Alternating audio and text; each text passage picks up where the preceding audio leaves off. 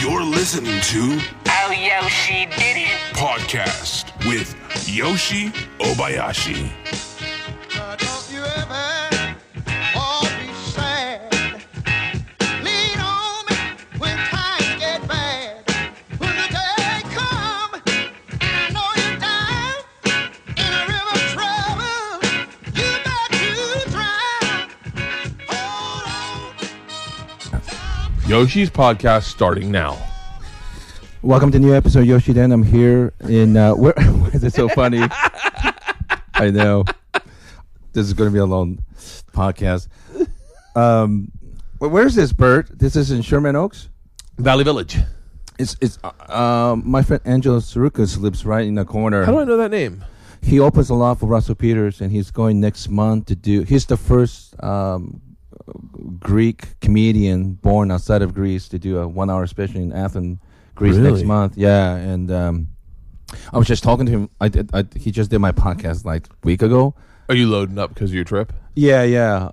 Ironic. I'm leaving 2 weeks from today, and I'll be gone for 3 months. And, What are you going to do there? I'm going to Stockholm, Sweden, doing a bunch of podcasts, going on tour. But I'm going to Russia first for like 10 hours each way. I'm stuck at the airport that Snowden got stuck. Are you serious? Yeah, it was cheap ticket, so So you're flying into Russia and then flying into Sweden? yeah. Oh yeah, because it's right there. The Gulf of for the Gulf of Finland, it separates. I think the two, right? Sure, and Aeroflot. I know you've been to Russia. Oh, dude, fuck! It's terrible, I right? would never fly on Aeroflot. No wonder it was $700. And how much was it? $700. Oh my god, Aeroflot was the airline that got in trouble because the pilot was letting his kids fly the plane. I also heard both of the pilots got caught sleeping. Oh yeah. So, But that was back in the communist Russian days. That was back like right after Glasnost. Perestroika. and like there was no rules for anyone because there was no. So that's kind of fallen apart, and it's like no one's gonna let. If you're flying an airplane into anywhere in the world, Sure. No, there's certain parameters that you have to hold up. So I don't think it's any less safe. I mean, it might be less safe than say like American Airlines or like only because it's Americans in the name. Sure. No, but like Delta. But I mean, figure when fucking Delta flies to Shanghai, it's not those dudes out of Atlanta. It's some guy from fucking Shanghai, you know. And so when they fly into Moscow, I'm sure they got Moscow fucking air pilots. I'm sure the quality has improved, but I still have that Soviet impression. Because I've never been to Russia. I took 2 quarters of Russian studies in college. I know you did. Yeah. You got a degree in it, right? Yeah, I got a minor in Russian. I want to say I got a minor in Russian languages and a minor in Russian literature. Sure. But it might have been a combination of 2 and a minor in just a minor of Russian. But I read books in Russian. I didn't read them, but they were written in Russian, and I sat there and held them in front of my face. What I know you talk about that, but why did you want to study Russian? I mean, we don't have to get. No. Everyone knows your. No, I don't mind talking about it. But why did you want to study Russian? It was an accident. I thought it was Spanish. I thought I signed up. Oh, for that's Spanish. right. Yeah. It was like those old days when when I went to college, it was you had to like dial in on a phone. Mm-hmm. So like there would be one phone and it would be in a dorm and everyone would have a fucking line with all their classes, and it was like the lines open at like 6 a.m. That's when the lines open where you could get them for classes, and dudes would wake up at 6 a.m. and get in line for that phone, and there would be a line of people, and you'd have this book. Like what looks like an auto trader, but with classes in it. Sure. And it's just lines and lines and lines of class, like just real small print, just straight down, like 1,000 numbers that you had to dial. So you'd log into the system, you'd put in your social security number, and then you had to dial the class. And Russian and Spanish were right next to each other, R and S. So RUS and SPN or S Right. were right next to each other, and I just dialed in the wrong class, and I dialed in, and it said. This is how fucking stupid I was. It was like, RUSS 100 has been, and all you wanted to hear was the added. And I was like, fucking added. And so I got super excited, and I just went, next class, because I got a noon class. Right. And it was a Russian class. So I showed up to class, and the teacher was hot, by the way. She was really hot. So that's like the first thing you noticed. You sit down. And all Was you she do- Russian? No, she was from Ohio. I see. Is she blonde hair, real pretty, like just my type. And then, not now, 'cause my wife has brown hair. She just walked out of the. God. It's amazing how your type will change due to necessity. By the way, I'm talking to Bert Kreischer. Oh, yeah, one of sorry. the funniest stand-up comics. You Oh, do thank many you. travel shows, and I honestly, you and Tom Segura, Christian Brzezinski, I always listen anything that you guys are on. Oh, I wish you guys would do sitcom, all three of you. it's so funny. You know what's so funny is if well, maybe that'll happen. The Tom and I call her Push. I don't call her Christina. Oh, that's anyone right. with a Chris Yeah. in their name, it's either Kristen or Christina or Christana or Yeah. Christiana, and I always fuck them up. So I just call them. I give everyone a nickname. I have a Kristen Heidbreder on my TV show. Sure. And I had a Kristen before that. I dated a Kristen, and so I just called Christina Pajinski Push. It was the easier way for me to remember her. But Very funny comedian, and Push Tom and- Segura is hilarious. and my Absolutely. daughters call him Push and Buns because That's right. and so Push and Buns have. It's so funny because when I first met Tom, his personality is so distinct in that he's very dry, and then when he giggles, he gets up to the top and he gets excited at something. But the two of them have spent so much time together; it's almost like cellmates who live like in the next cell that can knock and talk to each other, like John McCain. Sure. Like they'd have those codes. So now when you hang out with them, they have a code that they speak. Unless you listen to every single one of their podcasts, you don't fucking get. So like they'll be sitting at the table and they'll be like, "Pee you uppies, jeans," and you're like, "What the fuck are you talking about? Mommy, does mommy wanna?" And you're like, "Who the fuck? You don't even speaking English anymore." But it's like it's almost their. If I could give a basketball reference, it's like a pick and roll. Yes! They're like John Stockton and Karl Malone. Like they don't even have to say. They know they're on the same page all the time. Yeah, you know what they're like? They're like the people that live in South London that talk with that rhyming slang. Yeah. The Cockneys. They're like Cockneys, Cockneys. Peaches and pears, lovely. Would you like some? That's what they're like now. But yeah, my wife and I met them at I was telling your wife, I love that episode where Push was on, and Yeah. one of your friends said she was pregnant. oh and it Christine, just, God damn it, Pierce. and which your great podcast, Birdcast. I really loved it, man. It just I feel that it makes me feel good. I'm a really negative person, but Are you really? I don't see that at all. I guess I'm negative about myself. But like I love hearing you laugh. I love the whole interaction with you and Tom and your wife and Push, and I'm really They got my wife out of her. My wife's like you. She's very negative about herself. Don't ever tell her I said this. My wife is very negative about herself. She grew up in a rough rough childhood, and so she sees everything as a glass half full. I'll never forget when we were dating. We were married like 3 years maybe. We had just had Isla.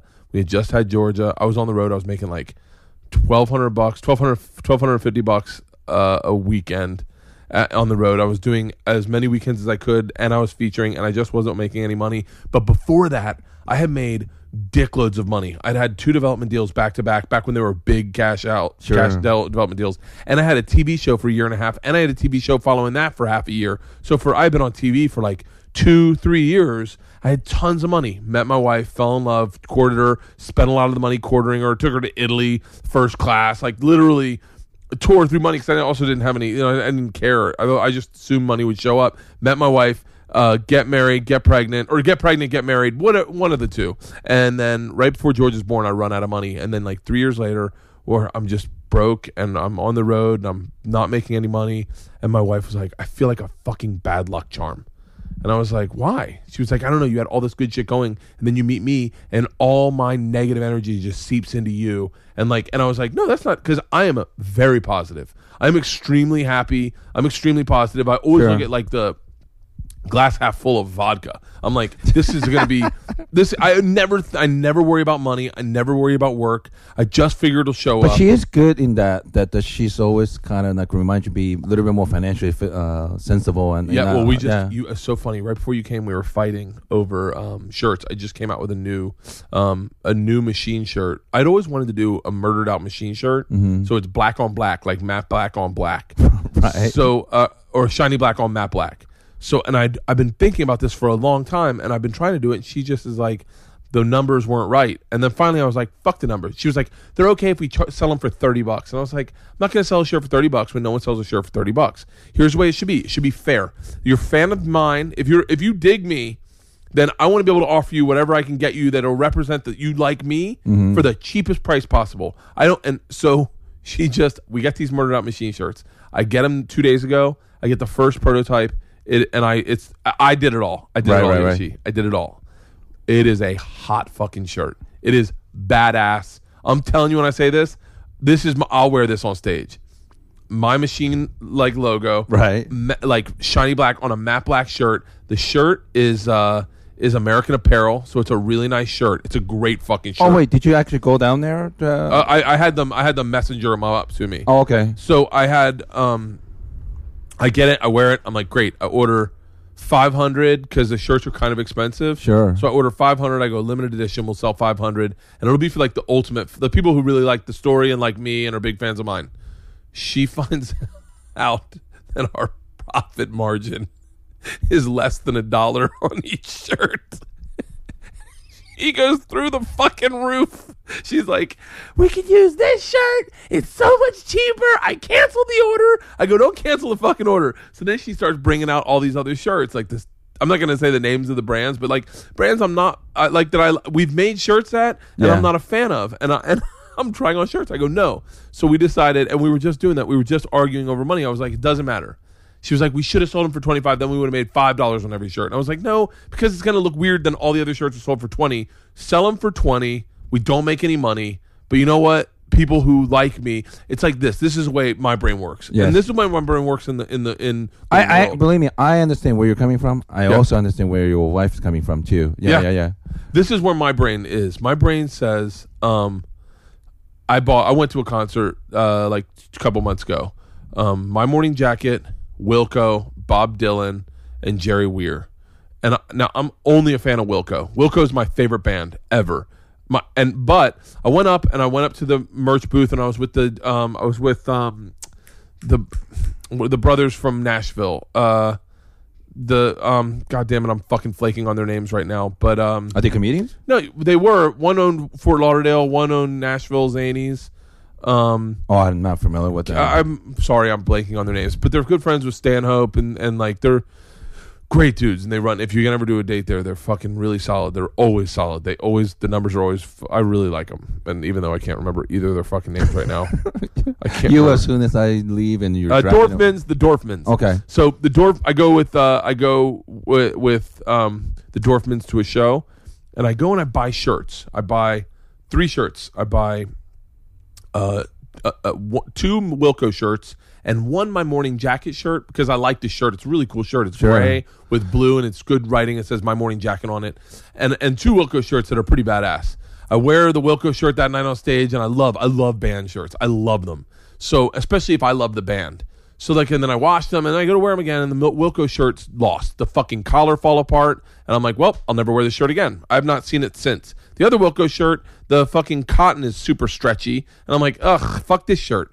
The My Morning Jacket shirt, which I am not a fan of that band technically at all, is a badass shirt. I wear that shirt on stage. I wear it when I fly. I wear it when I feel skinny. Right. I wear it on my best days. And so that's where my brain is. Yeah. My Morning Jacket, they all got my money. If you're out to just get my money, if you're just out to get $20 from me, you guys all got it. But My Morning Jacket has me, and I'm not someone huge, but I definitely stand on stage in front of 300 people a night. They got me to wear their shirt on stage every night because I like that fucking shirt. Now, if I can do the same and make a shirt that people go, and they did that with the first round of my machine shirts, and we found a good price where we got good cotton and we made good money. But with this Murdered Out one, it's a badass fucking shirt. Let me tell you something. If someone that likes to wear black wears that shirt and he wears it on, and people go, God damn it, then that is what is important to me. It's the practical side is repeat customer, right? Right. And every time they see quality t-shirt, it just reminds you how great and quality of comic you are. That's exactly. Look, I could go up and fucking phone it in with bullshit material. Maybe that's what it is. Maybe that's what we hang our hats on. Is that I could do. But to interject, there's certain comics that are doing really well a few years back. maybe their act is all the same, or whenever they take audience for granted, it'll catch up to you. You know, You're totally right. You're totally right. It does catch up to you. It catches up to you in the sense that you're just making a cheap shirt on stage, technically. Yeah. And you're like, look, I'm getting the money. But for me, it's like, I think that's part of the reason that I fucking... And most comics really get into comedy for a long time, not making any money at all. Dude, I've been doing this for so long, and I'm still not making a lot of money. I'm not, by any stretch of the means. I don't think... I couldn't support myself and my family in this way. And you know, you're here in my house. This isn't like super lavish at all, but it is a house, and I do have... It's a nice neighborhood. I couldn't support myself like this on just comedy. Like, just comedy, I'm not making that much money. It's if TV and comedy, and I can do it, and we're still like breaking even. Sure. But like that's the weird thing about comedy is like A lot of people look at Forbes magazine and see Russell Peters of the world and the Gabriel Iglesias of the world, thinking every comic, especially the one like yourself, they see in TV, they just figure making a couple million a year. oh yeah, oh come on, oh my God, we're making I would say not even like a 16th of what they make. I'm guessing. I mean, I don't even know what they make, but like, Well, Russell made $21 million last year. okay, I'm making Let me get my Hold abacus on. out. 1/32 of that. But that's such an obnoxious number. I don't even know what that means. Like, Yeah. once you hit 1 million part, like, I don't, you know. Once you get past 1 million, I just go sweet, because I can figure it out into a month. If you tell me, if you go, I like when you tell me I make this a year, then I start losing it. Yeah. But if you say I make, because that's the way I looked at my months back when I first started. I was like, dude, I'm gonna make freaking $6,000 this month. That's a lot of money. Sure. That was a lot of money to me. And I was like, if I can make $6,000, I'm fucking doing good, because that means I'm making more than $1,000 every week, but I'm working every week. Sure. And then when you get to like, and because that's also the way I break it down is what you can afford in a house. Like if you can afford a $2,000 a month house payment, then if you're making $6,000, you only bring home half of that. Then you got, okay, I can't make it then. But if I'm making $10,000, like Russell Peters makes 21. Let me figure out what he makes a month. So 21 million a year. That's Not quite 2 million a month, but maybe $1.5 million or so. how'd you do that so quick? Well, I mean, 2 million a month. oh. 2 million a month. That's 24 million. So if he's making 21 million, he's short by 3 million. You just showed your Asian so quickly. No, we're just greedy. We're just greedy. But I can't imagine making $2 million a month.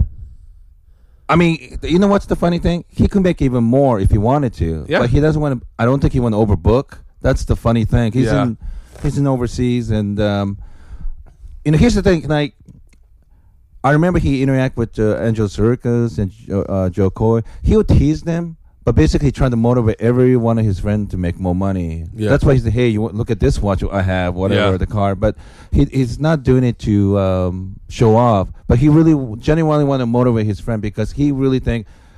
I'm telling you, he would tell you, Bert, you not only deserved it, but your talent is so high that you should be making that kind of money. I have two Russell I'm not Peters even stories. kidding. I have two Russell Peters stories that are my favorite. I've like, first of all, I have like 5. Russell, I like Russell, the type of person he is. Yeah. Immensely. I like his brother almost Clayton. even more. Like his brother, watching his brother laugh is one of my greatest joys in the world. So this is my first. I'll tell you my first Russell Peters stories, because it made me realize. For those of you who don't know who Russell Peters is, he's the biggest touring stand-up comic in the world. For those of you who only know who Russell Peters is and trying to figure out who me and Yoshi are, I did a date with Russell for Was it Pearl Harbor? Pearl Harbor. Yeah. I remember hearing that on the podcast, and he also mentioned about his girlfriend at the time. I know her. Oh, that was so fucking funny. But here's the story that was more honest. It's these moments that are more honest, that cut down whatever little type of bullshit you have to hold up to like other people that are more successful than you. Sure. So like because I remember working with Tosh one time, and then him making fun of me, saying that I had more credits than he did, but I was still featuring. And he's like, "You're the highest credited feature I've ever met. Why is that?" But Tosh is the kind of person that he will hold you to the fire and make you answer the question he's asking. Not in a dick way. I mean, some people can construe it that way. I don't see it that way. I see it as in he's curious, He's honest. He says things that are on the top of his mind. He doesn't hold back. He's unedited. And so He's kind of trying to help you, actually. Yeah. And so and that's why I like Tosh. That's the reason I liked him is he did 2 things or 3 things that were very honest. And some people could construe as like, ooh, but not me. I don't take it that way. And he understood that. And we don't hang out or anything, but I call him a friend. We don't hang out because I have 2 fucking kids and I'm on the road constantly. But Russell did want something. We were sitting at a table, we were eating, and we all ordered a meal. And he looked at I had a Rolex on, and he looked at my Rolex. My dad had given it to me.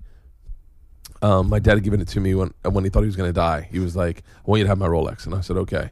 So he gave me this Rolex, and then the bill came, and I said, let me pay for it. And Russell said, no, I insist. And Russell put his card out, and I still have it to this day. I have it to get into American Airlines clubs. Sure. It's a platinum American Express. You got to spend a lot of money to use a platinum. Sure. But it's my dad's. We have the same name. Right. And I use it to get to Delta's airlines clubs. And American before I was big on American. I'd use it to get in.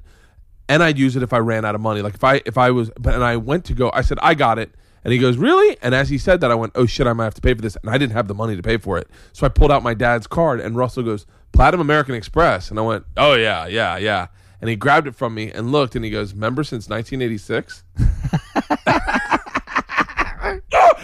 I'm getting embarrassed right now. And I remember going, oh, yeah. And he goes, how is that possible? And I was like, And he knew real quick. He just pulled out his dad's credit card, and he looked, handed it back to me, and paid with the money he earned. Right. Knowing full well I couldn't have paid for that fucking meal. It was all of us drinking. It was all of us eating, and he covered all of it. But it was that moment when he looked at me, he goes, member since 1986? And I went, I was like, I want to fucking disappear right now. And then he looked, and he goes, did your dad give you that Rolex too? And I went, yes! Oh, that's one of the moments where I was like, I guess I can't fucking pretend to be better than I am to this guy. Because when you raise yourself out from technically nothing, being an immigrant in Canada, and I'm not saying his parents were fucking came over, on a fucking raft, but I'm saying when you raise yourself up from that status in Canada and you get to where he is, you know the path and you know the people that are bullshit. And that's the kind of guy he is.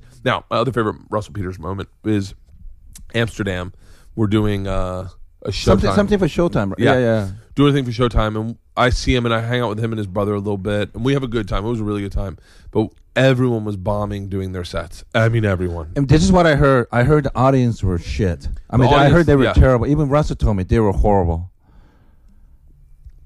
They were kind of jaded. They were Dutch, and apparently the Dutch listen very well, but they're not laughers like Americans. And you were in Amsterdam too. You're competing with hookers. That's tough. You're competing with hookers and drugs. Yeah. And so we, everyone was bombing, and everyone was saying to everyone, "Don't worry about bombing. They're going to plug in laughs. It's going to do really well." Making sure we're still recording. It's going to do really well. It's going to edit together really well, and it did. It did for everyone. You couldn't tell who bombed and who didn't bomb. I think Push was on it too, right? Yep, Push was on it. Push had a really good set. Push was on my show. My show was the best show of the week, only because for 2 reasons. Number one, it was the last show of the night, so this crowd who had watched people bomb for 3 shows before, they knew we were the end. So by the time we got up, they were like, "Finally, it's over." In a weird way. Whose idea was to do the Amsterdam? I don't understand.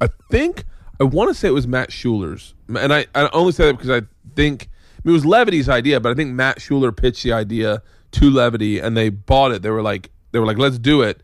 They took it to Showtime, and Showtime's like, let's do it. And so we'll fill it with international comics and American comics. The problem was the international comics were bombing just as bad as we were. No one was, unless you were doing your act in Dutch, you weren't going to do well. You guys would have been better off in Sweden or Denmark. Yeah. I go there all the time, and you guys would have killed it over there. So we go, at the end, I'm the very last person to go up. Now, here's what I benefited from 3 things. Number one, Russell had been throwing to me all night in the segments, and he's like, let's check in with Bert and see what Bert's up to. Bert, there was no screen. They didn't is that right? But he'd do that, and then he'd go, that was a good one, Bert. So this whole show, they'd been talking to Bert. They had no idea who fucking Bert was.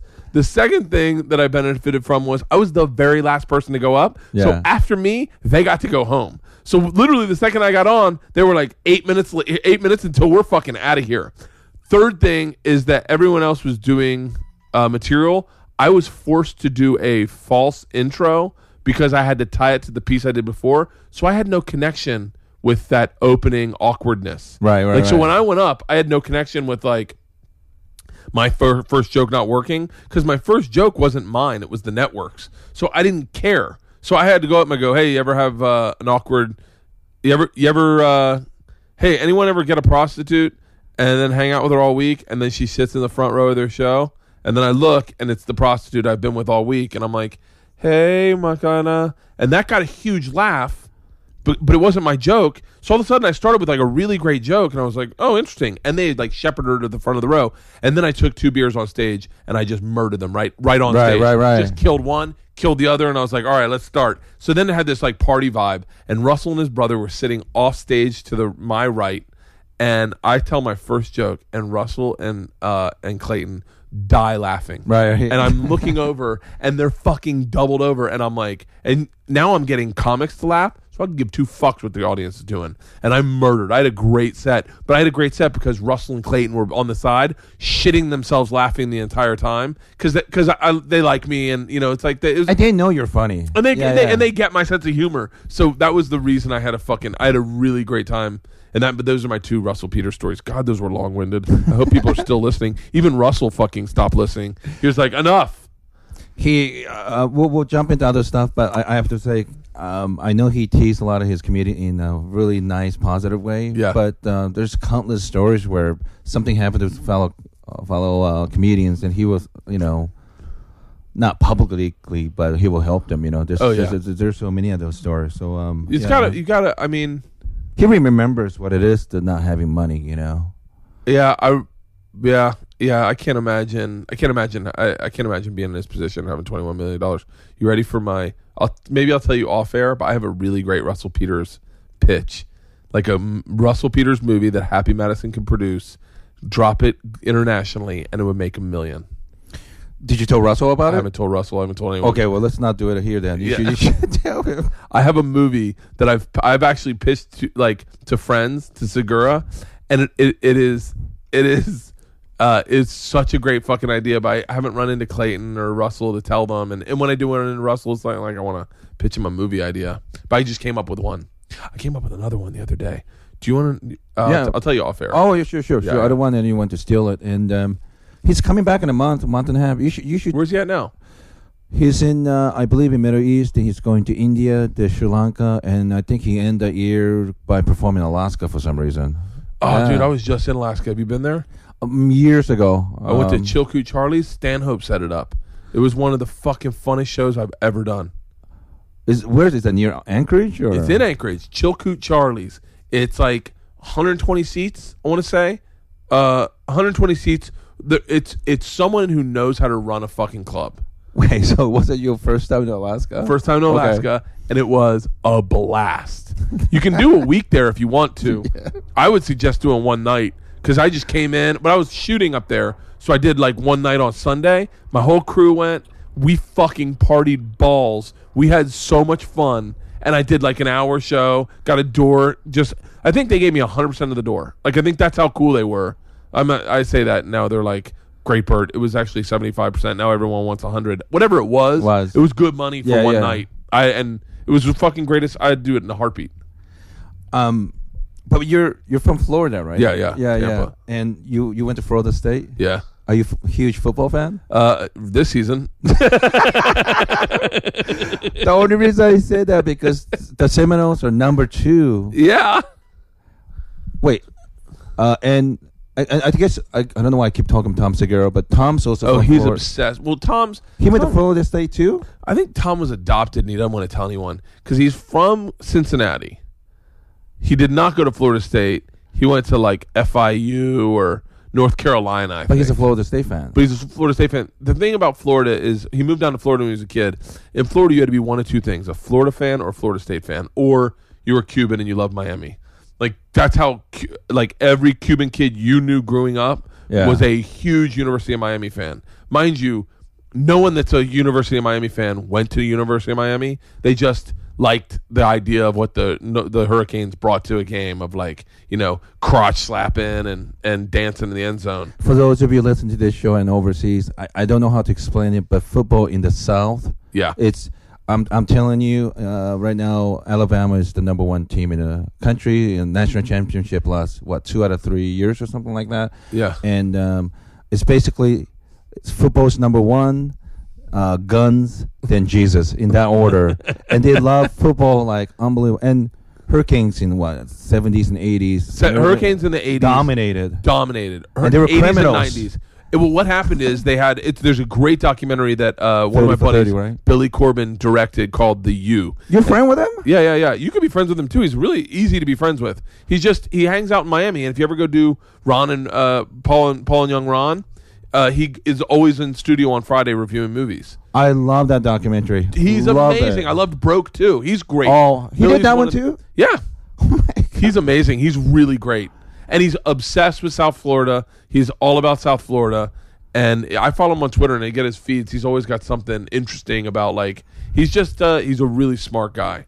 So I watched The U. Even Tom and I both watched it, and we were like, and we hated Miami growing up. And we were like, Yeah. we were like, that was a fucking badass documentary. But so you had to be one of two things if you were just like me or Tom. You had to be a Florida fan or a Florida State fan. I was a Florida State fan, like, from before I can remember. I mean, one of my earliest pictures of me ever in any uniform is a Florida State Seminoles fan uniform. Well, but why did you pick that one? Was your dad? You know what? Because I felt like, because I wasn't like old Southern Porky's white Florida. Sure. Like there's a old white Florida that has blonde hair and Yeah. and they hunt and they have hunting camps and they go to Odessa and Ocala and they've got, like, it's really hard to explain, but they're like the old South of Florida. Sure. And they were all University of Florida fans. And then there was this, like, I always felt like Florida State had this, they didn't let boys go to Florida State until like the 50s. So it was a girls' school before that. So, like, all these old Wait, Florida State was originally a girls' school? Yeah, it was a girls' school up until I want to say like the 50s, but I don't remember exactly. I didn't know that. It was a Wow. girls' school, so it's beautiful for one. It's a beautiful campus. Right. It's gorgeous. It's all hills, so like you could it literally from like the administration building all the way down to Sally Hall. It's just rambling hills. Like, and I say that for Florida, it's rambling hills, not for anywhere in the world, but for Florida, when you grew up in like just flat, sterile University of Florida is just spread out like you're looking at a flat-chested nurse, like just ugh. But like Florida State has these like just curves and just beautiful sidewalks, and all the buildings are like maroon brick, and it just is a gorgeous campus.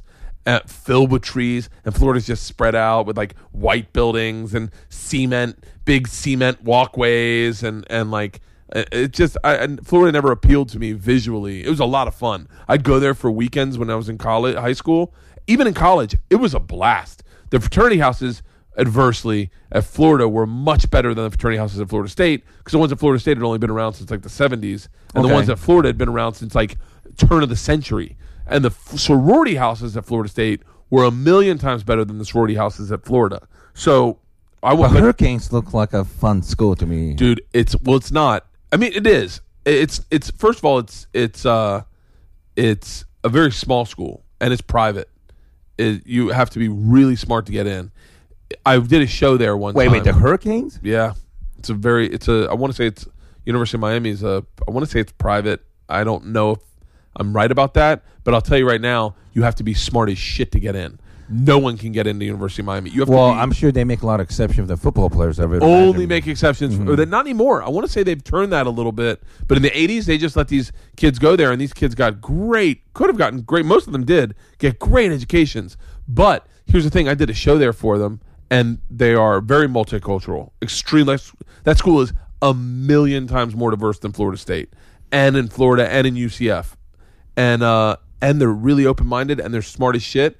So you could tell any joke that would work in New York, San Francisco, LA, and these kids got it. And I was like, holy shit, what a great fucking school. And it's really beautiful. It reminds me a lot of what South Florida kind of evokes. Like that old school, like Sure. like that ticker tape video. Welcome to Miami. beautiful palm trees. Because your friend's documentary, it was really. Well, I can't say that the first coach's name, Schoenberger or whatever. Schottenheimer. No. One other thing if I remember from the documentary, it's been a couple of years since I watched it. He started looking for talent actually in southern Florida, and there were some unbelievable talents, and they were basically saying they saw a bunch of these black kids running around, literally running after chicken, and they will catch them. They were that fast, and they're hungry, they're poor, and they're looking for opportunities. And Hurricanes, turned that program around, and that was the football, I always say this, but it's like you go to certain places and you have this stereotype of like when you go to Nebraska and you meet those big farmers with those big hands, that's why you expect those linemen to be Cornhuskers, those big Nebraska linemen. But Florida, man, I always thought dudes in Florida were bigger, faster, and I don't know if it's because of the heat or whatever, but more athletic. And we got to play in Florida, and I'll put myself in the more athletic group, but we got to play in Florida year round. We never had like a winter where we had to sit and play inside an arena. I played baseball year round. That's why some of the best baseball players in the world come out of football, Florida. baseball, and golf and tennis. You see prodigies moving from all over the world to Florida because you can practice year round. Our summer. I remember going in the pool Christmas Day, like all the time. You get whatever you got, and it would. I remember getting a wetsuit one time, and I was like, God, I wish it was colder. I want to wear it. And because you just never, it was, but that was Florida. And I always want to say we were bigger, faster, like we could just be outside all year round. So I say we. I'm not really talking about me, but I'm talking about the huge athletes that came out of there. You're forgetting one other group of talented athletic people from Florida. What? Porn stars. What? There's a lot of porn stars that come from Florida. Are you serious? I'm very serious. Well, I do believe that the strippers too, because it's sunny all the time. So you see girls in shorts. So I think talent scouts, if you want to call them, it's really easy to find them. I remember I was groomed in those strip clubs. So like that, like when you you as stand-up wise? No. As strip club etiquette, yes, like that is where I learned strip club etiquette. Okay, of like ball up $1, shove it in her twat, like that kind of like that was what was like. Mons Venus was like, ground zero for just insanity in a strip club. Where's that? Mons Venus is like the Seminole strip club in Florida. It is I say Seminole, like the number one strip club in Florida. Mons Venus was notorious. It was like, and in Tampa, when you turned 18, that's where you were a senior in high school. Everyone went to Mons Venus, and they were real lax on fake IDs when we were kids. So you were like, as soon as you got a fake ID, you went to Mons Venus, and you were a child, and there were women with like issues dancing for you. And I remember just being like, oh, so this is how a strip club worked. And then you went to like the first strip club, and you're like, wait, I can't smack them on the ass. Yeah, and they're like, no, it's very different up here, son. But yeah, that was like I think it also numbed me to strip clubs. Like I never, to this day, I don't go to strip clubs now. I don't go to strip clubs now because I have kids. That is the number one reason. And number two, I'm on TV. I went to a strip club with Brett Ernst. Do you know Brett Ernst? Oh, absolutely. There's a really great funny story. Comic. Me, Brett Ernst, and one of Brett's buddies from South Florida. This is when I was doing Birth Conqueror. I was shooting down there, and they're in town. They're like, let us pick you up. Let's go out. I go, great. So we got out to Monday night, and they're like, there's nothing going on. We go to like 3 different bars. They're like, let's go to strip club. Now, mind you, at that time, I still hadn't had the shift in view on going to strip clubs. I was like, yeah, let's go to strip club. Sure. That's a guy thing to do. I never felt it was cheating. I still to this day don't think it's cheating. Did you have kids back then? I had 2 kids, but I had not really had the shift of perspective that I do now. Sure. So I go, and I'll never forget it. Birth Conqueror was very big with families. So we go in, and we sit down, and this stripper comes up, and she's like, where did you grow up? I know you. I said, where did you grow up? I said, Florida. She goes, where? I said, Tampa. And she goes, oh. Did you go down to South Florida much? And I said, yeah, I used to hang out. She goes, that's where I know you. And I said, yeah. And then another stripper does the same thing. Where did you grow up? And I was like, Florida. She goes, wait, are they asking it to your Brent Nurse and others too, or just you? Just me. And I'm like, yeah, Florida. And then one of the girls goes, oh no, you're Birth the Conqueror. And I was like, oh yeah, that's me. And they're like, oh my God. And they're like, oh my God, we were just talking about that backstage. You're Birth the Conqueror. Holy shit. my kid loves that show. Do you mind if I get a picture? And I'm like, no, I don't mind at all. So then she disappears. And then all the strippers disappear. All the strippers go back into the back. They all get dressed because they want to get a picture with me for their kid. Then we all then walk outside to Nothing a makes wall. a man angry than women putting their clothes back on. All the strippers put their no. clothes on. Brett Erst is angry, seething. You suck to go to a strip club with. I've never been to a strip club where people are putting on their clothes to meet you. So we go outside, we take pictures, and then we go inside, and then all they wanted to do, it was so awkward. I couldn't get a lap dance because I was like, this kid, I know she has a kid. I know they watch me on TV. Like, I don't want them to watch me on TV and then think of me getting a lap dance. And so I was like, Are you serious? So literally everyone put their clothes? there were maybe, let's say there were 7 strippers, 5 of them. Oh my God. And we all went outside. I would have punched you. And so we took pictures, and then I was like, wow, that was awkward. But then I had this weird shift of like, I guess I am on TV. Like, I don't want people thinking of me and then seeing me on TV and then thinking of me that way. Like, that was my thought. Then I go to Cleveland. This is the last strip club I was at. I was in Amsterdam, but like, I go to Cleveland and I go to How horrible are they in Cleveland? It was pretty awesome. Really? I've been there before, like before back when I didn't have kids and I was just in the club. It's a pretty great strip club in Power Plant. All these names. You know, but no, it's right across like the Cleveland Improv. Okay. It's like here, and then you just walk across the parking lot, and there's the casino to your right. But if you walk all the way across, right, there's a strip club that one of my buddies from Florida was like, he came up, he was from University of Florida, and I'd known him in New York, and he was like, "You're gonna love this strip club," and I was like, "Really?" It was pretty awesome. It was great. You could have cocktails in there. That's what I like about a strip club. So I go, and as I was walking in, someone recognized me from Bert. This was all Bert the Conqueror, and I didn't go in. I was like, you know what? And that's the last time that I was like, now I don't go to strip clubs at all for just a number of reasons. It just doesn't, like, I don't want to, I'm definitely not famous, but I don't want to be recognized in one. And then people go, he's got kids and a wife, and then them have to do the math of what are my morals if you've got kids and a wife. Like, I don't know. I definitely was a lot more open about it. Now I'm just kind of like, I don't need it, you know. And I work so much, it's not like that fits into my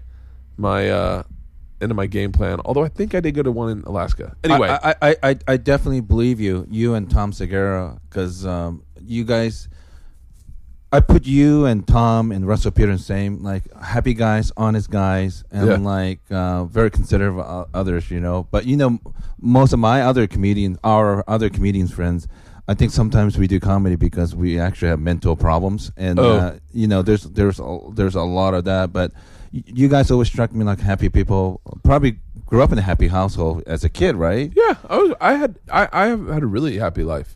I mean, I had like the very small stuff that groom you to be a comedian. I had all that happen to me, you know, but not in the. And your dad is funny, very funny. First episode with Joey Coco Diaz. My dad doesn't know he's funny and doesn't try to be funny, but he is very funny. Yeah, yeah, he's very funny. My mom's like me; she tries to be fun. She tries to be funnier. Yes. So like I'm a mix of the two. But yeah, I had the regular stuff that happened that make you a comedian, but nothing like super bad. Yeah. Like nothing really bad. And you know, Mark Maron wrote a blurb.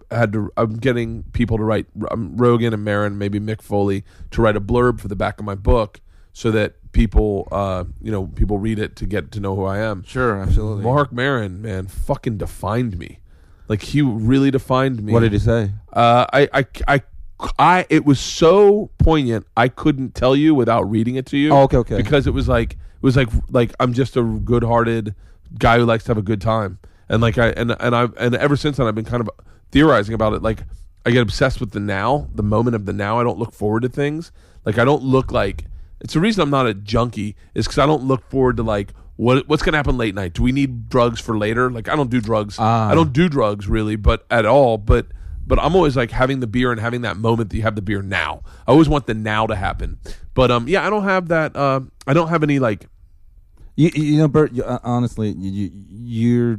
You know, I teach you before. You know what North Korea needs is a ministry of fun. Yeah, you be that guy, because some people force that fun personality on stage, but off stage when you talk to them, they're not they're just, that was all fake. You know? Yeah. But you are 100% fun. And I think your kids are so lucky have you as a dad. You know, They're lucky and they're not lucky. I mean, like they're. She was so funny. Isla, my youngest today, she's we're going. I'm going to ride bikes with George at a school. Okay. And Isla's not allowed to ride bikes because she got in trouble this morning doing How old is she? something. She's 7, and so she's outside, and I'm putting the bikes up, and Isla just comes up to me and she goes, "Someone peed in Mom's Cheerios, huh?" Because my wife was angry at Isla, and I was like, "Yeah," and Isla's like, "I wish I could just get on the back of the bike with you, but I got to ride with her." And it was so funny because I was like, I feel like that's all. I'm always in a good mood. I'm always very seldomly will you catch me in a bad mood. I get stressed about stuff. Like when people don't like me, it bothers me, and I have hang-ups about that. But I'm very seldomly in a bad mood. But I also said, I was talking to someone, I was like, it would be irresponsible for me to be in a bad mood. I have a really good job. I have a really happy family, and I love doing stand-up. and people love you. And Travel's never stopped me. Travel Channel's never stopped me from doing stand-up. They've always said, do what you do. We totally understand. As long as I don't sully the name of the channel. Sure. But they're like, have fun. Be whoever you're going to be. And so I would be irresponsible for me to be a bad mood person. But some people get their act out of being in a bad mood. Some people derive comedy out of being angry. So like Lewis Black. Yeah, but I don't know. I always assume Lewis Black, that was like a faux anger. Yeah. Because I always figured he'd be fun to be around. You know what I mean? Off stage, I talked to him once. He couldn't be nicer. Very personable. Yeah. Yeah, and so that's like a faux anger. I'm trying to think of who's like really angry. Like there are some comics in LA that are just unhappy people that you see them on stage and you read, oh, that's unhappy all around. And you're like, and I just stay away from those people because I'm like, well, I don't want to fucking any of that in my life. Sure. But yeah, I don't know. I just love it when you I don't know why. I just can't get over every time you and Tom and Bun together. It's just fun. I wish you guys would do it once a week. Do you want to tell me? You want me to tell you what I love more than anything? There's a video. Have you ever seen me shaving Tom's tits? No. Are you serious? No. Oh my God! There's a video. I wonder if I can pull it up. You know you're out of shape when you don't have chest anymore. You have tits. It's Bert shaves. This is okay. There's a couple videos I watch over and over again because they make me laugh, and this is gonna sound. By the way, listen to Tom and Christina's podcast. Here, wait, hang on one second. I'm gonna just play. I'm gonna fast forward it. Okay. So, and I'll tell you, it's got 26,000 views. Tom posted it. This is when we were in Hawaii. This is when we were working with Russell Peters. Okay. And so, Tom, we're going out to the beach, and I'll surmise it to you, and then I'll play it into the thing to make sure you can hear it. Okay. Let me see. Is that the right one? No, that's the right one. But this, I listen to this when I get like down.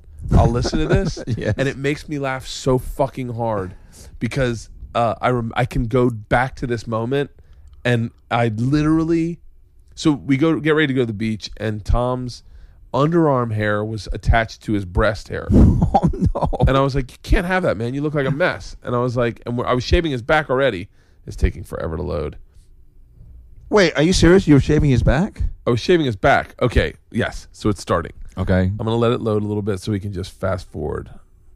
I was shaving his back already, and so I said, "Let me just go ahead and clean up your tits." Okay. I was like, "What I'll do is I'll shape your underarm hair into like more of a triangular look, Yes. and then I'll trim your chest hair so it looks like your tits have definition."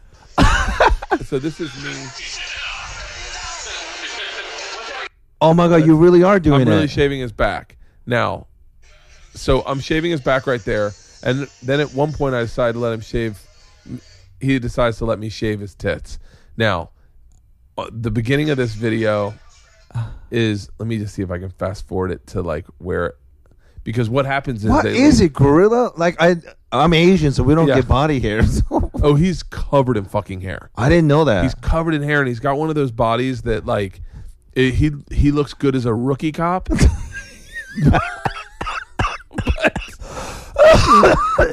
But in like 5 years, he's going to be the fat cop. the best part of this is that I shave it. Yeah. And then he goes, "How does it look?" And I see it. This is the camera's on the balcony, by the way, when all this happens. Yeah. I shave it, and then I see it, and I realize it looks horrible. But I've already taken the hair's gone. There's no putting the hair back, and so it looks like his tits are wearing a mask. Oh. So, but wait, all you hear, and you can hear me laughing. Listen. Wait, hold on. Hold on. Let me. You can hear me laughing a little bit. Listen. Albert did make my tits look bigger. Oh. By trimming it, you just made it look bigger.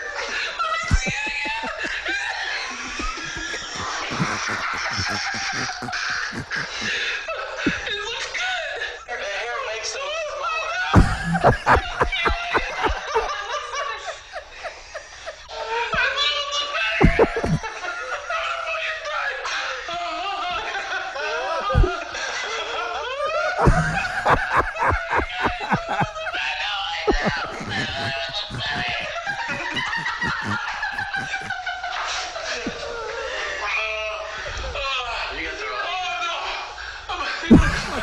It looks terrible.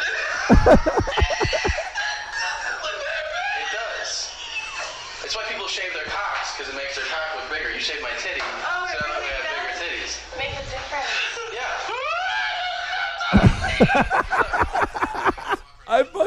I watch this.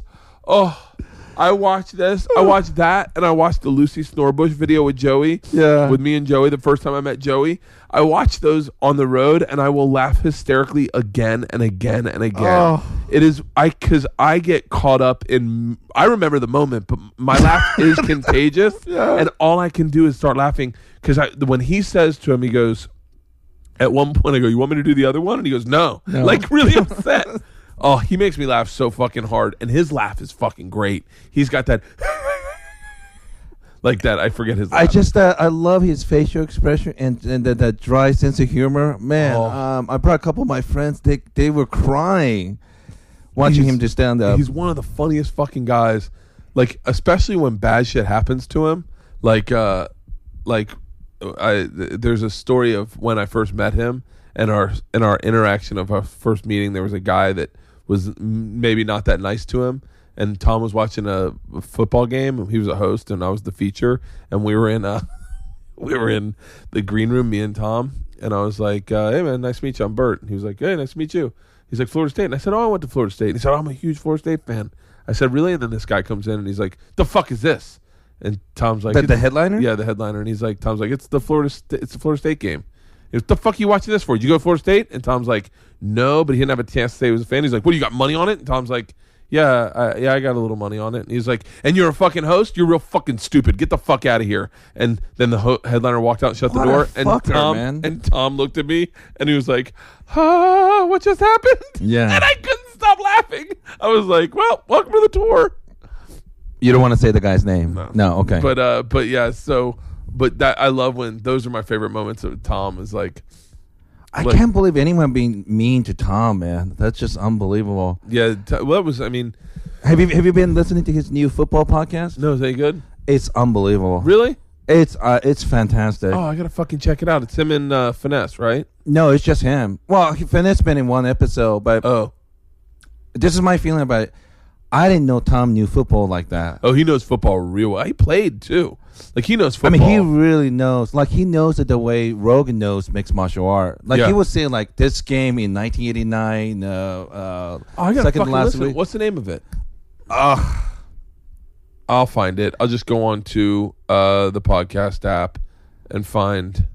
I'm blanking now, but there's 7 episodes, and Sarah Tiana was on, and she's really Dude, knowledgeable. Sarah Tiana knows her shit about baseball. Baseball. I guess she's from Atlanta. She knew football very, Is she very really well. from Atlanta? Sounds like it. She says they moved down there, and she used to say she get free tickets to Braves game when they were bad or something like that. Really? But yeah, she's I very, sing the 7th inning stretch when I go down there. like I'll sing the 7th inning stretch at the Braves games. Yeah. Because I have a buddy who works for the Braves, and then the big radio show down there is the regular guys, and they can always hook it up. This guy Tim can always hook it up. So I'm a big fan of the Braves and the Nationals are my two teams. Braves really is just because you grow up in Florida. It's like when you grow up in Florida, we didn't have a team in South Florida ever. We didn't have a team in Florida forever when I was growing up. And Turner went in and bought the two teams you could be a fan of. Was Turner had TBS, Right. And he would play Braves games all the time. You could watch Braves games. And they had a all great the time. team in the early 90s and mid 90s. But I'm talking like late 70s, early 80s. You Okay. could watch like Dale Murphy, like old Braves games, and then you could also watch Yankees games because Steinbrenner was from Tampa, and so on Channel 44 they play the Yankees games. It's one Steinbrenner way down in Tampa Bay. They're the Yankees minor league teams. You know, Yeah. the stadium's down there. Yeah. I'm looking for name I googled into iTunes. Try to guess. What? Last name I googled into iTunes looking for their podcast. I'm blanking. Steve Austin. He has a podcast? Yeah, he has a podcast. Tom Segura. Tom, I'm sorry. I forgot your name of your podcast, but it's fantastic. I listened to 6 or 7 episodes. I mean, I'm telling you, he's so knowledgeable. It's called North Dallas 240 because that's how much he weighs. Just kidding. That's North Dallas 240. Oh, my- Sorry, Tom. The Third Floor Chronicles? No. No. Is it Tom Segura Ass Cat? No. Is it? Let's go to podcasts. Is it Charge It to the Game? There we go. Charge It to the Game with Tom Segura. If you want an instant American, Subscribed. subscribe to that because I'm telling you, Tom could transition this podcast into a sitcom. You know, he's so knowledgeable. I was really impressed. Like, Can I tell you another good podcast that these are the podcasts that I'm into right Sure. now. And I say this obviously I have no bad ill will towards anyone. I have nothing but love for anyone. But Barry Katz's podcast is pretty good. I've been listening to that, the industry standards or something like that. It's really kind of a fucking interesting podcast. I like Chris Elbrick episode. I didn't listen to that one. That would be a really good one because he's got an interesting story. He was like the bartender head of HBO. He was he was a bartender at the Improv. Right, with Les Moonves was also the head of CVS. He was also a bartender. I'm listening to that one on the plane tonight. Yeah, Barry's podcast is really good, and he actually hosts it really well. No one tell Barry I said this. I hate complimenting people.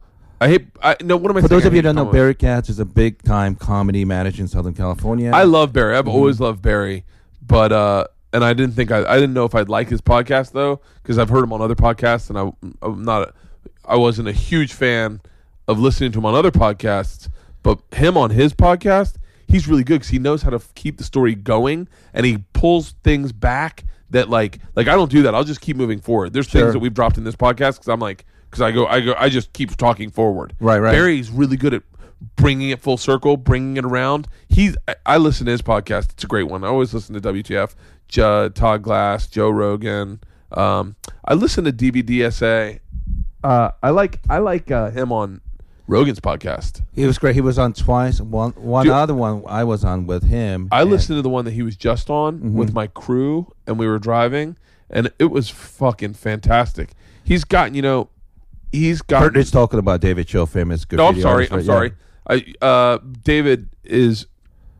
I say this as a compliment. I hope this comes out as a compliment. And I only say this because I know he talked about this on Rogan's, but he has gotten very good at explaining what he finds interesting. Because when I first heard him the first few times, it was almost like he didn't.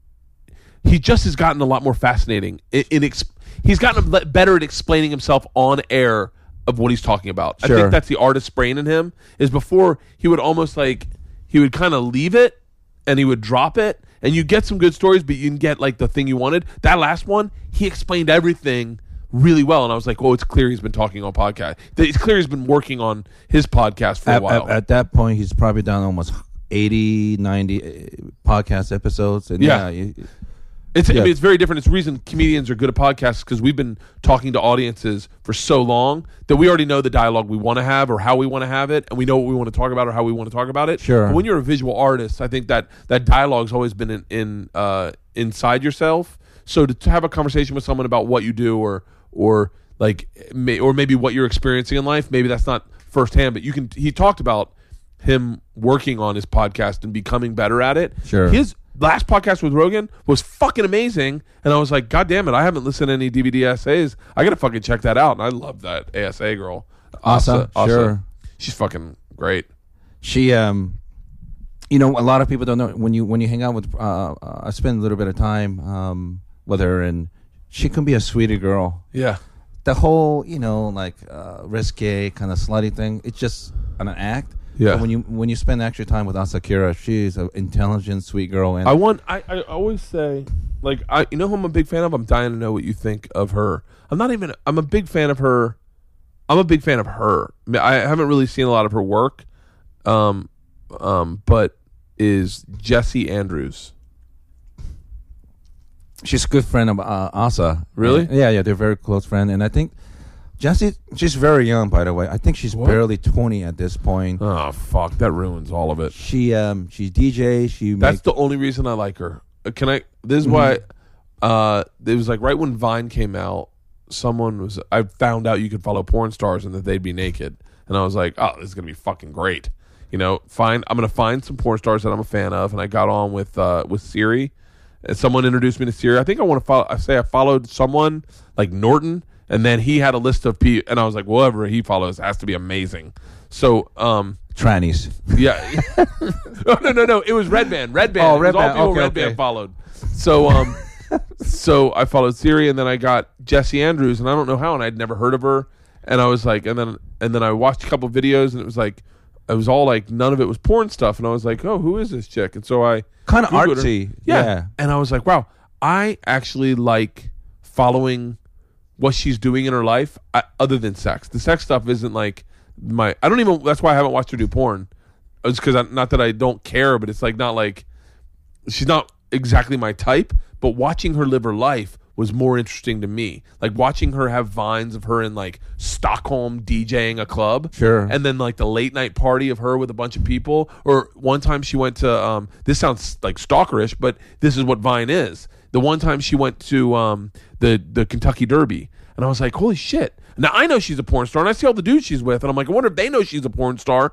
But more importantly, I'm like, this is almost like watching someone be undercover. Because she's hanging out with all these blue bloods. Like, just like, hey, but she's a porn star. And I was like, that was more fun for me. Wait, so we're talking the Kentucky Derby, the main... She was at the Kentucky Derby. Where all the women have those big fancy hats. And she was with a bunch of girls that I envisioned as all porn stars, all wearing those hats. And I was like, oh my God. Every dude who's there, their dream is to run into fucking 6 girls who know terms like gaping and... Prolapse? Like, yeah, like just... that's every... old Southern gentleman's dream is to find a girl like that just gags on cock, just quack, quack, quack, and that would be like as opposed to their prim and proper. Now I do declare I need another mint julep, and then you run into Jessie Andrews and she's like quack, like making eye contact and her mascara's running quack, quack, like that. Like is okay. I've seen one of her things, so.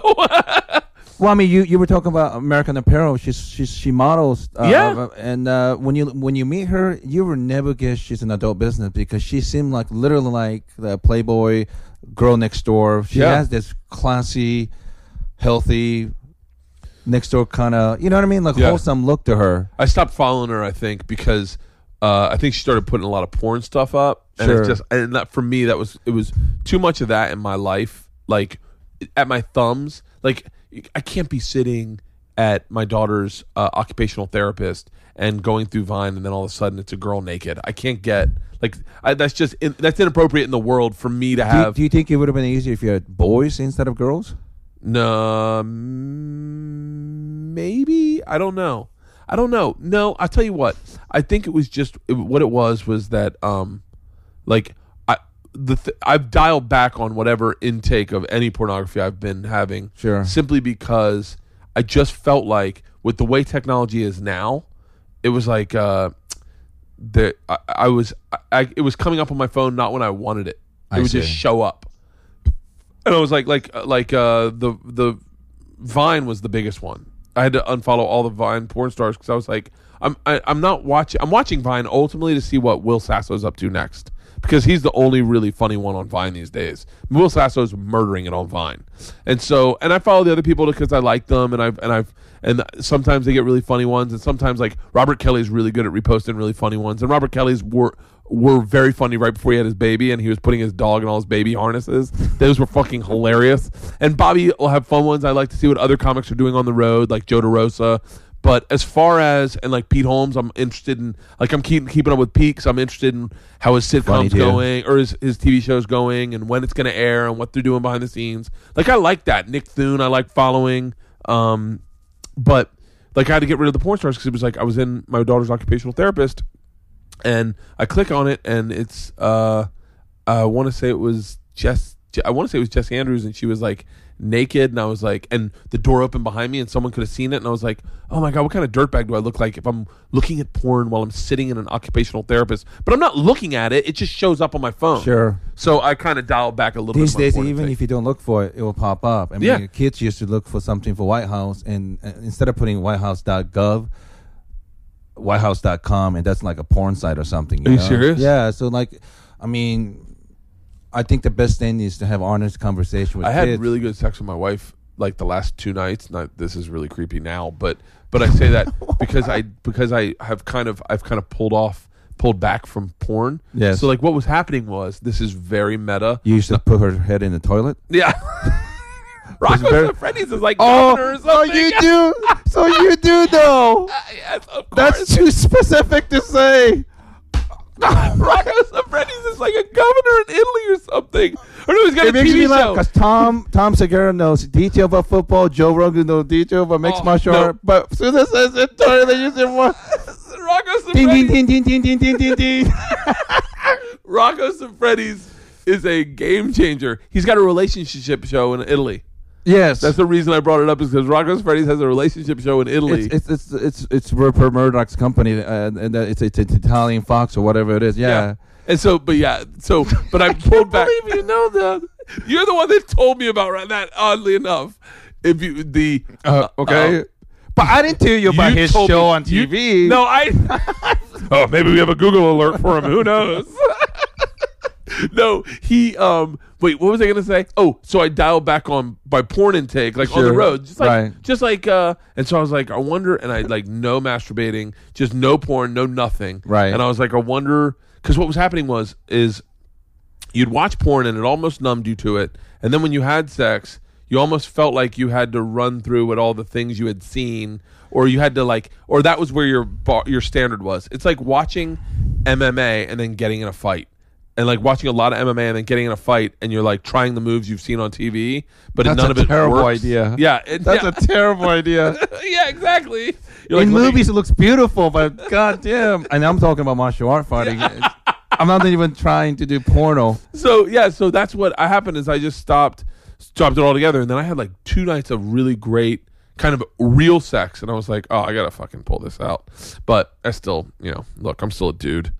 Oh, I talked to my wife about porn, and she was like, I think you're in this weird subculture of guys, and comics know things that not everyone, like maybe that not everyone, comics live a life that is like behind the closed doors of a hotel room fucking 10 hours a day. And I'll be getting on a plane. It's a pretty lonely life. Even I'm sure you knew Hedberg really well, but he even told me like it can be incredibly lonely on the road. I didn't know Hedberg at all. I met him once, but it can be super lonely. I think that's why I drink. But me and Norton's like another level, because to me, I don't know anyone with high perverted IQ like Norton. I mean, he really knows his stuff. I worked in the business, so I know above average compared to other comedians. But Jim Norton, I am just stunned because we were talking about Hangover 2, and there's a tranny because they went to Thailand, and one of the Ed, what's his name? Ed Helms. Yeah, Helms. I guess he had a scene with the tranny, and I recognize her. He from a couple of the movies I worked on because the company I used to work for, I did hundreds of tranny movies. Not only Jim knew her stage name, he knew her real name, and he also had her number. So like, wow, Jim just when Jim talk about perverted stuff, that's not a bullshit. I'm telling you, Yeah. it's 100% honest, God. Oh, yeah. And that's the part where I'm just amazed by the West, because Asian people will go out of the way to hide shit. That's why we're behind 20, 30 years in mental illness issues, because we're so afraid to talk about these things. That's why I have so much respect for comedians in North America, because we're so honest compared to the rest of the world. I mean, So wait, what's your like? Oh, what was I about? I was just about to say. Fuck, I hate that. Hold on 1 second. Oh, did you ever edit any gay porns? we had like 1 or 2 titles, and the problem that I had is it wasn't because they're a gay movie. It was because the guy was simply making gay porn because he thought there's more money in it, and there was. And yet I could usually tell when someone's making a porn where they're really not into that type of sex, and they're just doing it to make money. How can you do that though? I can't imagine I getting mean, aroused for money. But there's a lot of guys like that. I mean, I know this sounds silly, but I've talked about this before. Some of the problems I had with former employer Evil Angel, I was really disappointed with Owner because he basically was selling movies. This guy that I had a problem with selling his movies, he privately told me he didn't like this guy Kevin. I had a problem with him. That John Staliano was selling his movie even though he doesn't like it. I know it sounds silly to say this. Yeah, it really disappointed me because I thought John was a principled guy. I thought he would sell products that he was into, and he told me not only he doesn't like it, he doesn't think those movies are good, Yeah. And I expect that from even pornographers. Like, if you're going to do something, you should do it because you really believe what you're doing. It. Yeah, if you're going to get into that business, you might as well follow passion. Yes. Like, I mean, or at least some side. It's the same thing with the T-shirts. Mm-hmm. Yeah, my wife would sell gay porns that she didn't think were any good. I mean, I understand. I understand. It's. I have respect for business people. They have to make money, and you have obligation to support your wife and kids. Yeah. I understand that thinking. I don't want to dismiss that, but this sounds really gay. But I mean, comedians are artists, and I understand exactly what you're saying. You say things because you believe those things are funny to you. Yeah, and I know you believe it, and I could feel it, Bert, when I see you, Joe Rogan.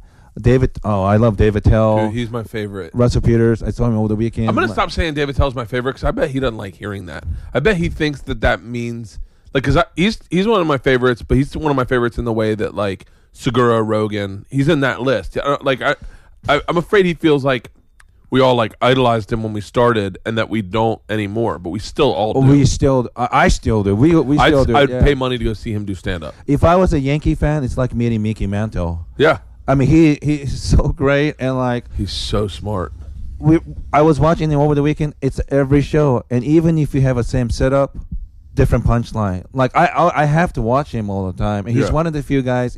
Even Russell Peters told me like he wished he could write like Attell because he is brilliant. I mean, Attell's so freaking good. He is so good. Norton's really good. No, I'll tell you what, Jim is just one of the smartest dudes. Like I listen to him. I listen to him on O&A, and he's just quick as shit. And he's like, I watch him. Sometimes for fun. I did this yesterday. I'll go through his timeline on Twitter and see who he's fighting. Like he was fighting some lady who wrote some horrible, ad to sell the news piece she was doing. Sure. And he wrote 10 even more horrible, funnier ones to follow her up. And I was like, fuck, he's smart as shit. And when there's like heckling and whatnot, I don't think there's anyone quicker than really. Norton. Yeah, oh my god, I'm way bigger than Norton, but he's got this physical presence when he's doing stand up. Hold on one second. I'm going to stop this beeping. Hold on 1 second. Sorry, I know no one heard that. But so wait, Norton, you were saying physical. That's why I think his physical appearance defines who he is. Because he is not like bullying. And he does not fucking stand up for someone who throws out false threats. Mind you, I'm talking about Jim like we're best friends. We're not. We're definitely not. We're friends. Yes, we don't like hang out.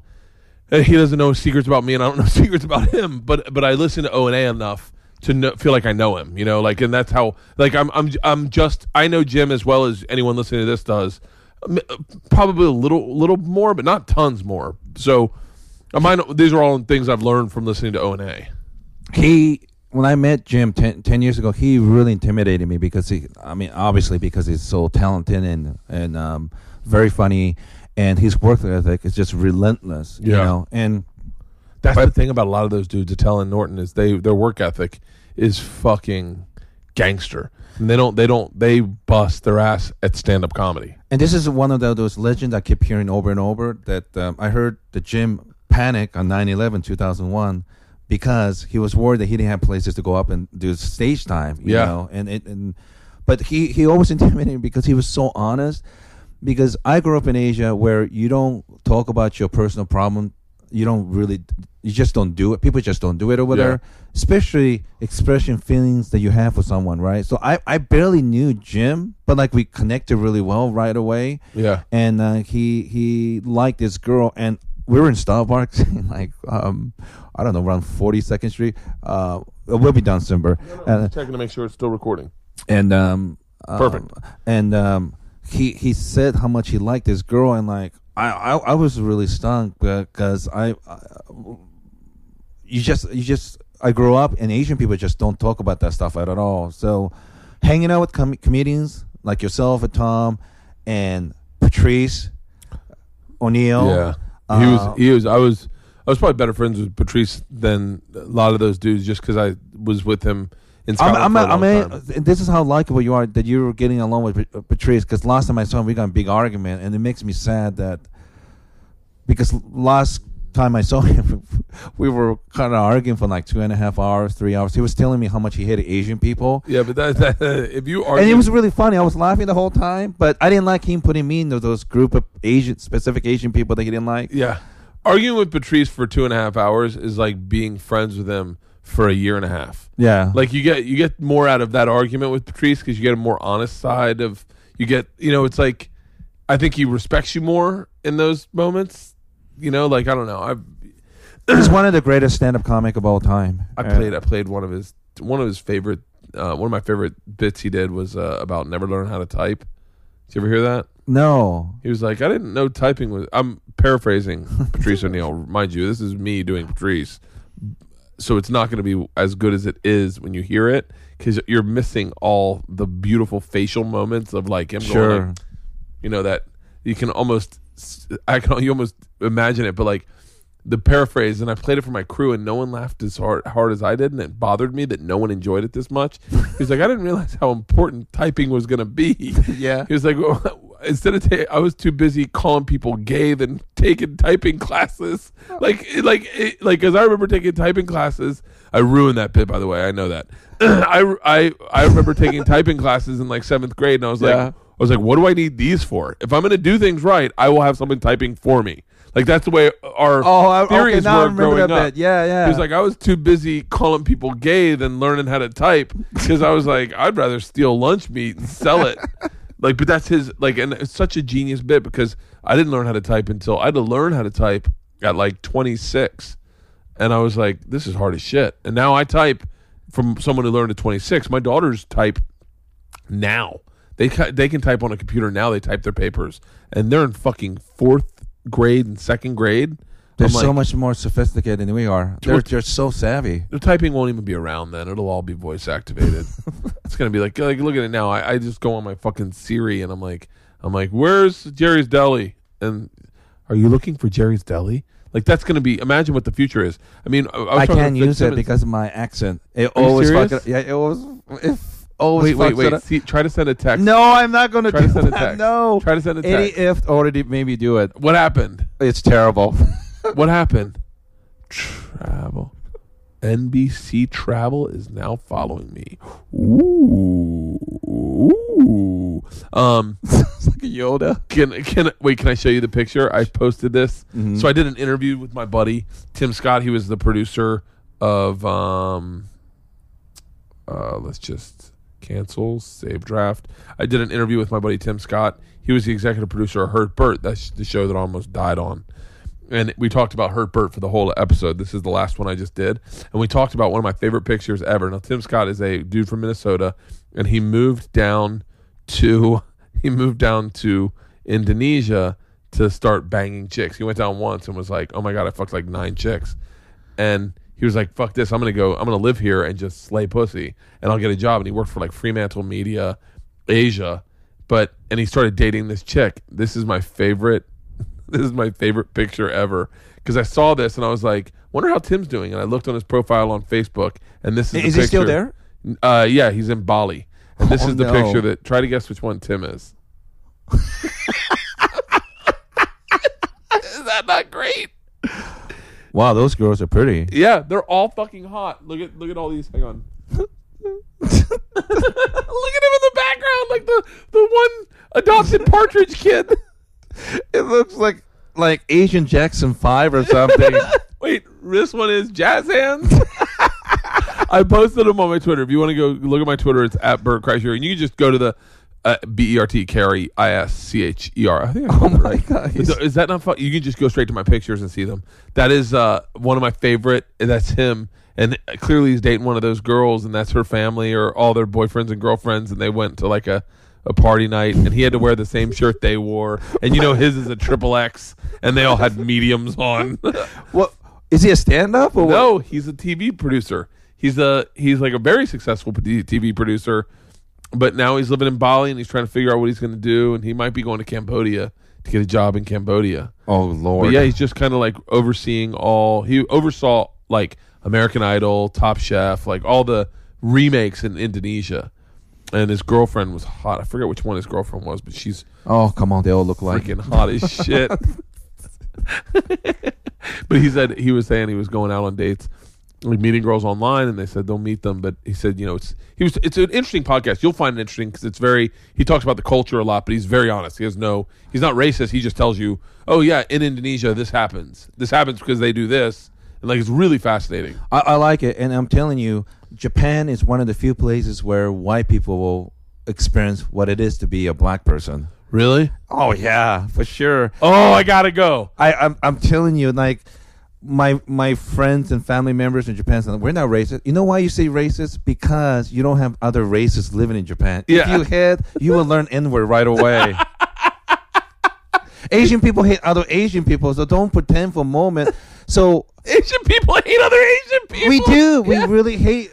I mean, I have Japanese name. I was born in Japan, but ethnically Korean. So like, it was a really ugly mixed feeling all the time. And my cousin have a Korean name, fluent in Korean. He was born in Japan, but his family decided. My second cousin, they all decided to move back to Korea. He's fluent in Korean, but all the kids are picking on him because he grew up in Japan. So he told his teacher. This isn't Korean. He's Korean too. He's got Korean name. He asked his Korean teacher, "Could you help me? These kids are picking on me. I don't know what to do." The Korean teacher goes, "Why don't you go back to Japan?" So there's so many level of hatred. Japan. It's like very candidly. He's Korean, going back to Korea. They tell him to get the fuck out of here. And it's a different flavor of hatred. So when Patrice was saying the Asians, Patrice O'Neill, great comic, when the Chinese people treat him really bad in New York or New Jersey, wherever he may be, Yeah. I told Patrice, like, Patrice, they treat me like shit too. Like, Yeah. you know what I mean? Yeah. It's really bad. Like if you sit down in Seoul or Tokyo, quite often they will stand in the subway. They will get up and don't sit next to you. You know? Really? Yeah, stuff like that will happen. I mean, We have two Asian friends. I wish you do travel show where you get the flavor of different racism, discrimination. That would be a kind of fun thing for you. We had two Asian friends. One's Vietnamese, one's Chinese, and we're all at the beach. And Okay. a family of Koreans came over. Okay. And they just started talking to each other and just very racistly about these group. It wasn't even a family. It was a group. It was just like 10 Korean people. Mm-hmm. And I was like, guys, dial it back. And they just were like, I don't know what you're talking about. Like just very like, no, this is like, What, were they speaking English? yeah, they're speaking English to each other, and I can understand them. And I was like, guys, How lazy are they? I was like, you're not allowed to talk like that. And they're like, nah, yeah, we can. But it's like, I think it is somewhat ingrained in Asian culture of this like inferiority and superiority between races. Different styles. I was about to say breeds. Different Russell called him, what style of Asian are you? He does ask people Really? like that. Yeah. But whatever, I find that fascinating personally. Like that for me is so interesting because I have no emotional attachment to it. Like that's why racism has always been interesting to me, is because I have no horse in that race. So like, I mean, you're wonderful, you and your wife, because I know you expose your kids to like Asian ethnic food. Oh yeah. So when they're exposed, they realize it's not that big. I said to my kids, "What would you rather be? Yeah. Redheaded, Mexican, black, or Asian?" And before I could even get Asian, they all went Asian, Asian, Asian. I was like, "What?" And they're like, "Dad, we'd love to be Asian just anyway." I said, "Really?" And they're like, "Oh, it would be great to be Asian." Where did that come Because their from? best friends are Asian. Oh. All their best friends are Asian. They like the food better. My kids' friends go to Chinese class where they, I guess, learn Chinese and learn Chinese stuff. Mm-hmm. And they were like, "We would love to go to Chinese class." And I'm like, "Why?" And they're like, "Oh, it'd be so much fun. You know how much fun they have?" And I'm like, "Well, we can send you to Catholic school." And they're like, "No, different." But it's it's the want to be something exotic, something different. I guess I don't fucking know. Would you, if they're really serious, would you want to do that every Saturday? Send them to Asian school or anything like that? Yeah, if they were into it, I'm sure they'd lose interest. They lose interest in dance class, soccer, fucking softball. I guarantee you, learning a new language is not up. It's not all they think it's gonna be. Yeah. They think you just go in, have a fortune cookie, and leave. They're like, "No, guys, you got to learn a fucking alphabet. You got to learn how to hold a pen a different way." I don't even know if that's right. You probably hold the pen the same way. No, no. I just can't imagine that you'd write Chinese holding a pen the same way you write American. You do, but like, this is how anal they are. Like, you could write alphabet. Some people might put this and put this way and put a stuff on the cross in the middle. Yeah. Or some people might just put middle, whatever. Did you know that when you write in Chinese character, educated person will do the correct sequence of strokes?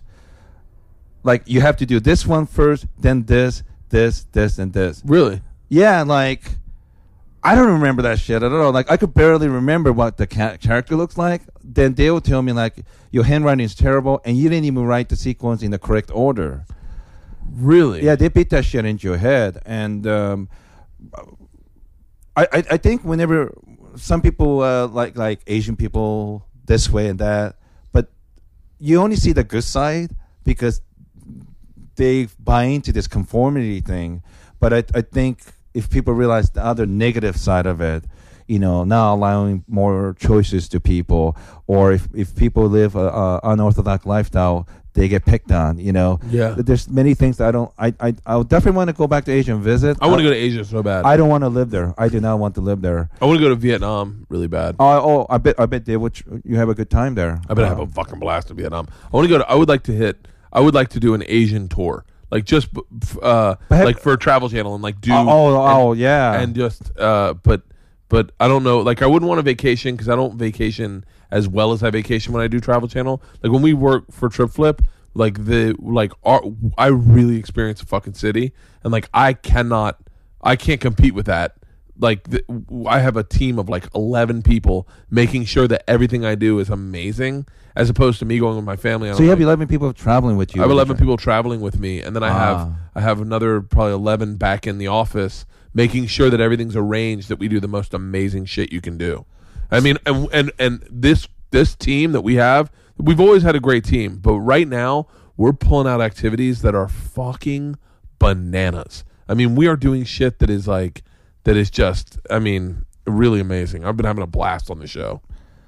So you think down the road, you think you will go to Asia? I would love. I would love to watch. I want to go. I want to do a show going to Asia with all my Asian friends, and then bring them over, to introduce me to wherever they want to go. Oh, that's a good one.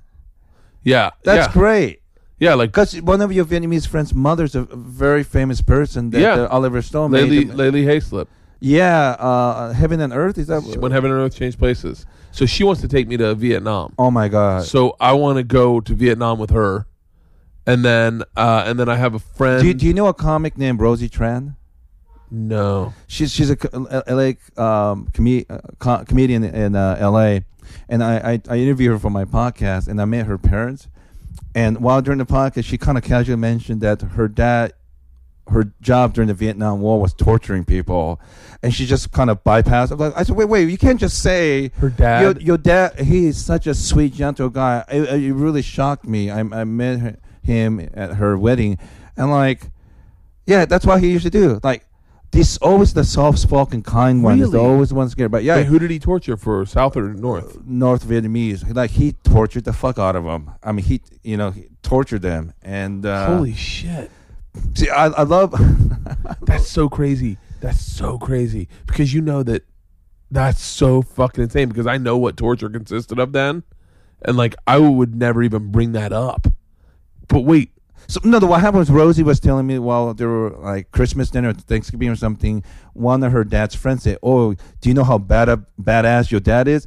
You know, he used to torture." And his dad was, I think he was a little upset. He wanted to hide that away from his three daughters. Of course, dude. But it's out of the bag now. Like, it's really. She said it was very strange to find out the person that she loves so much used to torture. I mean, I can't even like torture and beating the shit out of people. Oh, beating the shit's not even the bad parts. I mean, they did things that are unspeakable. Pulling the nail out and and yeah, that was like that. Is that the international hand singer for torture? that's. I mean, just think of all the times that must. Don't say what I said, but all the times that must have happened. That's just. Oh, that is fucking crazy. I would have. Bert, if you're a torturer, you're reshaving people's nipples. Oh, that's fucking hilarious. Oh, that's so crazy. That's insane. Yeah, never introduce Laylee and Rosie Tran's dad together. They may know each other. I really want to see this. You going to Asia, because I think it'll be great. And East Coast, you have places like New York and Boston. They're looking at the old world, Europe. But the this century right now, it's all about Asia. I mean, I told you I'm going through a big like Eddie, David, Asa, you, my buddy Tom, Sandy, Laylee. I mean, everyone, all my friends are like. I feel like it's just like I'm obsessed with sriracha. Like, I'm obsessed with fucking sriracha. I haven't bought a sriracha T-shirt. That's how much I like sriracha. I put Asian shit on everything. Like, any spice I get, sure. I love pho. I mean, I'm ready to go to Asia. I love hearing stories like this, because I think your kids are already so sophisticated, but they're ready for the this century, because they're savvy by computers, they're savvy by different genders and religion and culture, and I think it's important. I think a lot whenever I see I love Travel Channel, I like people traveling overseas, but I think still most Caucasians in America, especially in Midwest and South, I think they're still a little intimidated by going to Asia. They're more comfortable with Europe, obviously, because they look like them, but I believe in you, Bert. I hope. No, I really do. I really do. Thank you. I always say this. You're ministry fun. You really are. I want to see you go to North Korea. I want you to go to Asia, because I think if you go places like that, and there's many clubs over there. They do English comedy show. Like I do stand up over there in a heartbeat. Steve Byrne did some dates over there. Yeah, it's so Tokyo Comedy Club in Tokyo, in Hong Kong. Yeah. Paul Ogata is a Hawaiian and Japanese American comic. He works there all the time. There's English language comedy club in Hong Kong, Shanghai, and Beijing. They have comedy clubs all over. Even Cambodia, there's an English language comedy club for expats. It's all over the place. So you could do a TV show where you travel all those places with your friends. Fantastic. Tom Rhodes already pitched it. Oh no! Tom Rhodes tried to get them travel to do it, and I guess comedy. I think the problem is comedy meeting comics in other countries. Their comedy isn't up to par with what Americans consider comedy. Sure. So that was, I think, I'm speculating. I don't know, but like, I watched it and I was like, Tom's consistently the fucking funniest guy. Well, he's also Tom Rhodes. It's like it's going to be hard. Big star in Netherlands. Anyone is. It's going to be hard holding a candle to Tom Rhodes. So it's like send Tom Rhodes to hang out with any open mic or anywhere, and you're going to be like, well, I want to see more Tom Rhodes, less of anyone else. But yeah, I don't know. I just want But to. Bert, I'm telling you, if you do it, it's so watchable. Let's go together. I'll go Japan for you. I will do that. Yeah, in a heartbeat. And if you want to see Tentacle 6 live shows, I know places in Shinjuku that you could go watch that stuff. Maybe not on camera, but yeah, let's go. I mean, I gotta see it. Well, you now can that you fucking say it. You could eat it afterward. Oh God. But Bert, I know you have to go, but one quick. I gotta pick up my daughter. One quick thing. Before we'll be done in a few minutes. No. My dad always wanted me to be professor. Yeah. Teaching whatnot, and academically, I was just average at best. But recently, I spoke at. I actually did live podcast with Bun and Push, because they just happened to be at Cobb's Comedy Club, San Francisco, a couple weeks ago. There was a conference called Ars Electronica by my friend Giannis. It's basically sex and high tech conference, right? So he told me to show up and speak with him. So this is a serious educational conference, right? So I was talking. So he introduced me to stand-up comic. Worked at Evil Angel for 9 years, and worked on David Tell's Dave's Old Porn. So people taking notes what I'm saying, and this is like what a dream come true for my dad. But there was one, but there was one point I have to explain to them the difference between Japanese and German shit movie, scat movie, right? The Germans like little chunky shit that actually land on people's chests and stick on them, whereas the Japanese like shit like a frisbee kind of bounce off the chest, right? There's people actually taking notes. Me talking about shit porn. And that's your dad's dream come true. Yeah, we did it, Daddy. We did it. But like, life is full of surprises, So I'm talking about shit porn. I hope when you go to Asia, Bert, you're gonna improve. You're gonna improve the image of America. I'm not even joking. I believe, because they don't like American foreign policies, But when they meet you, it doesn't matter. You don't speak the language, Bert. The way you laugh, the way you enact. I know you're gonna eat street food. They're going to love you, whether in Indonesia, Cambodia, Thailand, North Korea, Japan, China, India. I'm telling you, I really want you to do this. You should make this one of the big goals for yourself and I'm doing it. Go to Asia, because you're definitely going to be a great diplomat for this country. Going to Asia with all my Asian friends. Yeah, and they're gonna love you. And Bert Kreischer's, I'm taking you home. Bert, so I'm sorry, I have a lot of episodes in my camp, but this is probably going to come out in about a month. But from the early December on, what's going on? And you have a lot of what's your TV show coming up? Project? I want people to know you. I'm just shooting Trip Flip all through December. I think I have maybe one date, but I don't know what it is. I know I'm doing a New Year's Eve show. I want to say with Doug Benson, maybe. I don't know if I can announce it, but I don't know, and I won't say where it was. But I think I'll be with Doug doing a show somewhere. Hopefully, I don't know if that's going through or not. But that's my New Year's Eve show, and then that's it. I'm on the fucking road shooting Trip Flip all until then. Watch the show and listen to Bertcast. I love it, man. Oh, thank you so much. I love it when it's whenever I see you, Tom, and Christina Pazynski, and like on Joe Rogan or something, or one of those shows, all three of you. It's like that episode of Love Boat with the Fantasy Island together. It's my head.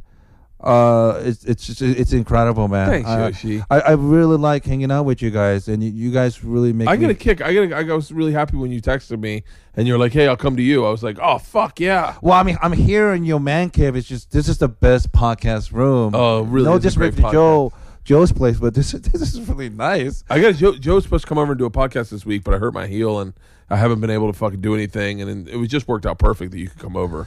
And thanks for doing this. Thank Bert. you. And what's your Twitter account? Oh, my Twitter. Oh, go get a Murdered Out Machine shirt. I pimped them up so hard. I saw them. They're great. Beautiful. They're beautiful.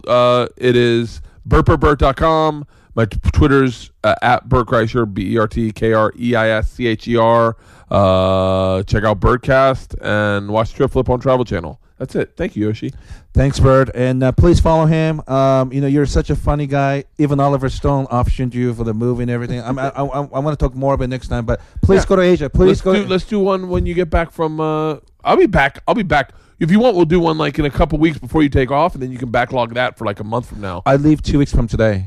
I'll be back. Oh, okay.